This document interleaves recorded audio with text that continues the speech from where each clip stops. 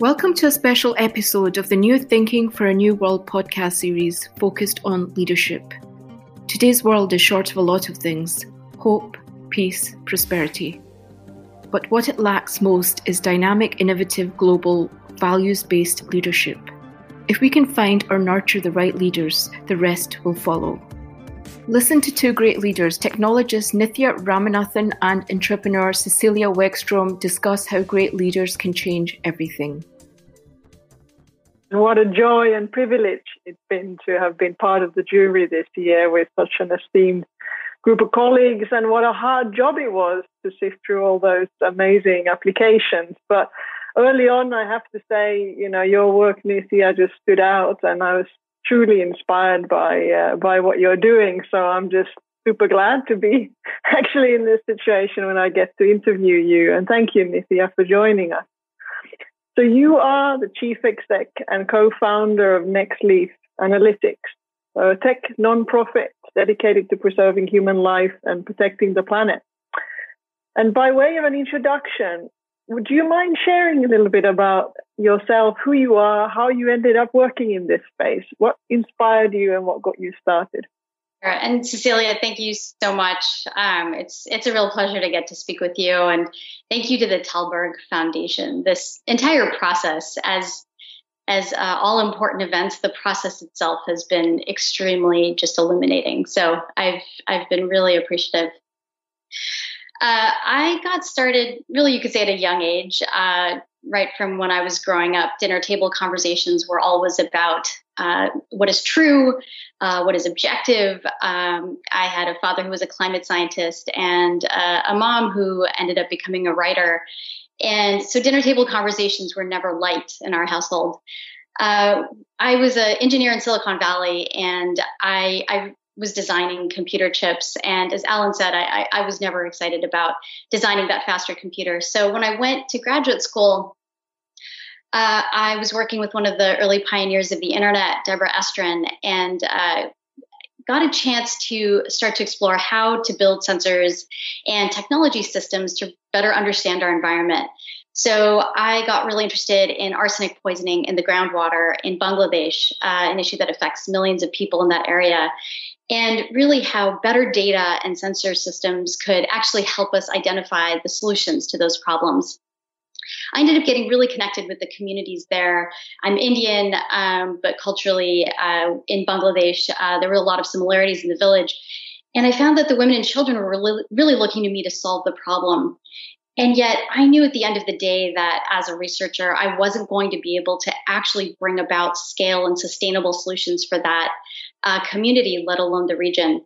And so when I left, I was really frustrated with the entire situation, the sort of stagnation of just better understanding a problem without actually solving and sustaining a solution.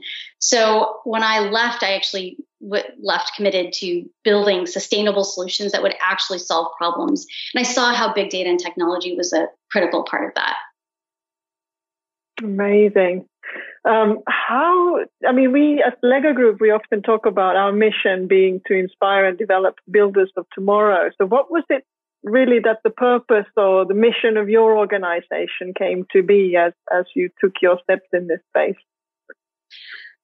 So I saw early on that there was this tension between scaling solutions and really sustainably solving a problem. So our mission early on was bringing data in order to save lives, and doing that in a way that was going to collectively develop solutions that would work. I found in the development sector, it tends to be quite top-down often. You have a lot of multilateral agencies often coming to countries and telling them what to do. And so as we built data systems, as we've gotten involved in the vaccine supply chain, in clean cooking, bringing clean energy to households, a key value and component for how we work is ensuring that we're actually serving not only the communities, but also countries. Often government is a bad word, but really, especially in the poorest 80 countries, most of the health systems are government operated and government run.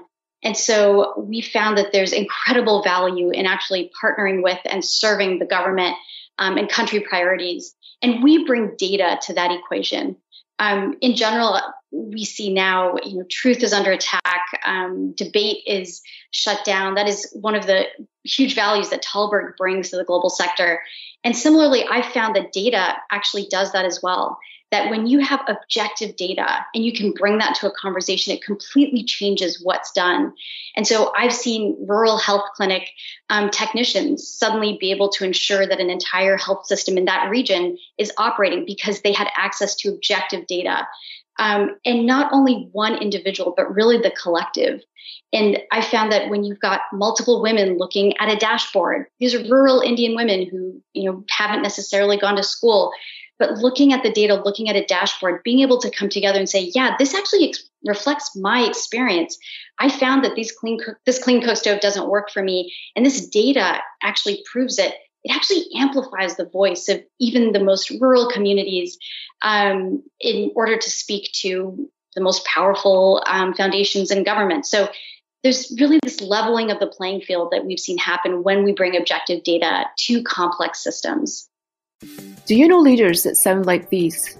Leaders young or old who are changing the world, who are not content with what is and are willing to work for what could be. If so, nominate them for the Tallberg SNF Eliasson Global Leadership Prize at tallbergprize.org. That's TALLBERG prize.org. Amazing. You actually talk a lot in your work about how you joined forces with ministries of health around the world and how your technology is protecting the vaccine supply now of 1 in 10 babies born on Earth. I mean, how do you see leadership and the role of a leader in creating such a systemic change?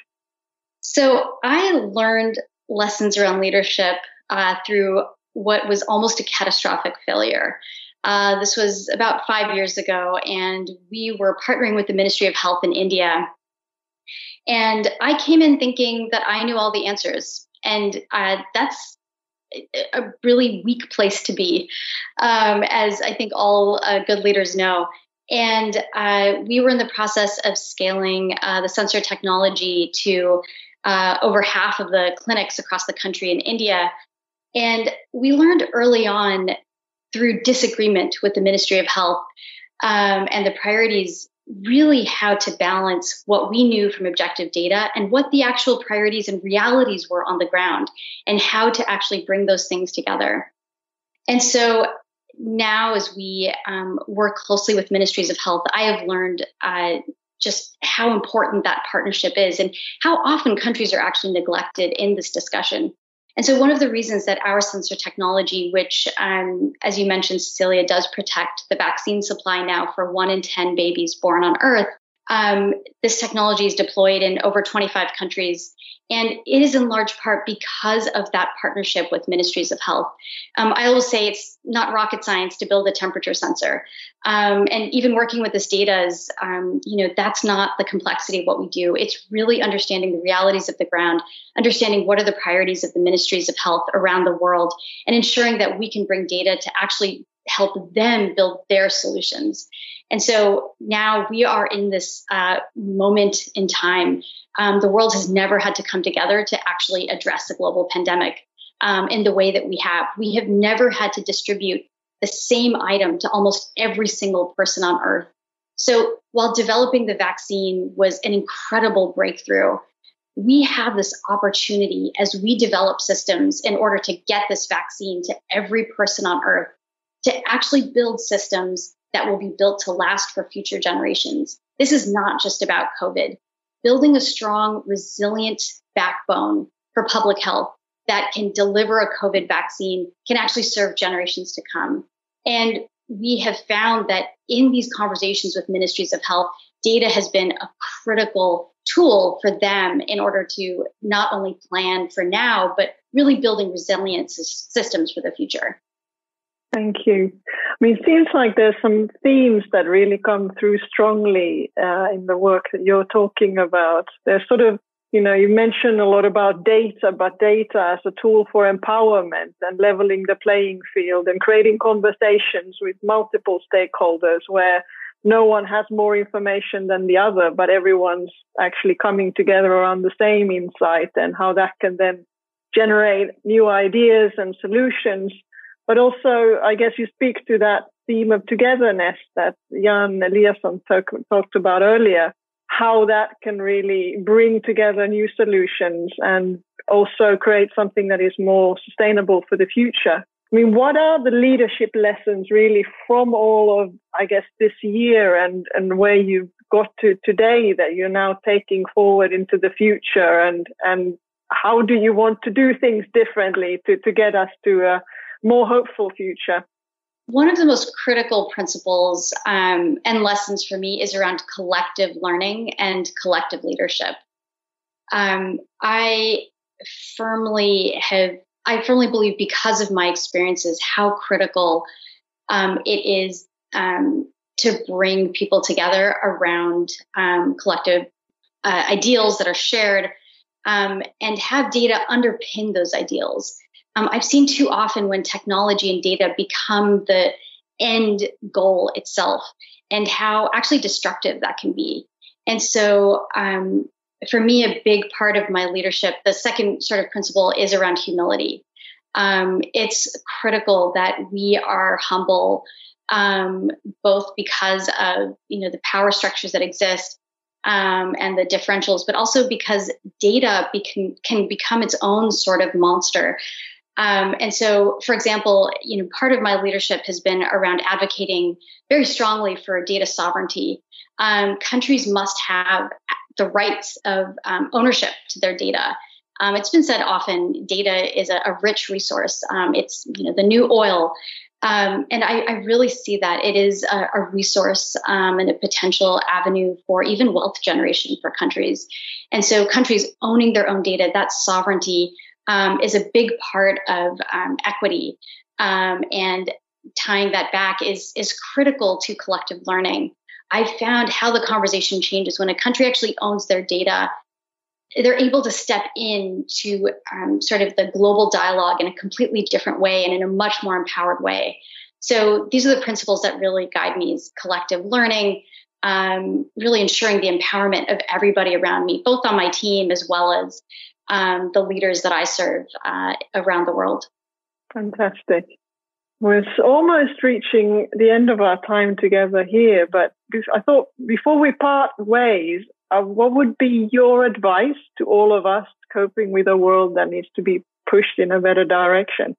It is so critical that we really support building out global solutions, but that those solutions not come from a top-down perspective, but very, very much need to be anchored on the realities on the ground. And data is a part of that. Data tells an objective picture, but it's really about us, all of us, questioning our assumptions. So as we invest in these systems for scaling a COVID vaccine, as we invest in these more robust systems to get health for all, that each of us are questioning our assumptions, and data is part of that, but that we really look not only to our individual perspectives, but what that collective vision for the future is, and contribute towards that.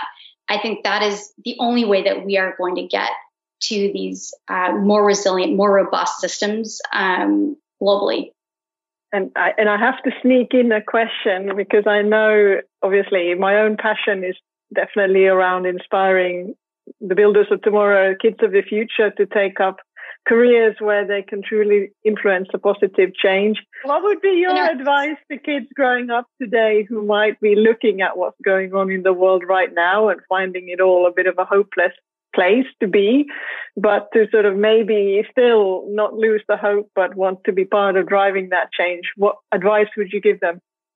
So I am a builder at heart, and the advice that I give my children all the time is building for solving a concrete problem. Often that existential hopelessness, often the assumptions that we make, often the destructive ideals that come about are because of these more kind of abstract notions of the world. And so I really do have my kids focus on building concrete solutions, bringing their objectiveness wherever they can, and also just a commitment to serving. So that tends to be, those are the principles that our household lives by, and what I also love to see thrive in other young leaders. Fantastic.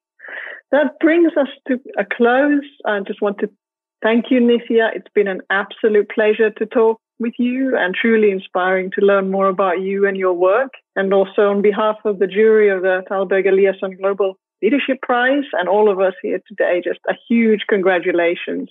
We will be following your work with much interest and wish you the very best. Thanks again. Thank you for listening. Now it's your turn. Tell us what you think. You can find us on Facebook, Twitter, and Instagram, or you can subscribe to our newsletter at thalbergprize.org. Thanks again, and most importantly, don't forget to nominate a leader whose work deserves to be recognised and imitated. This podcast brought to you through the generous support of SNF, the Stavros Niarchos Foundation.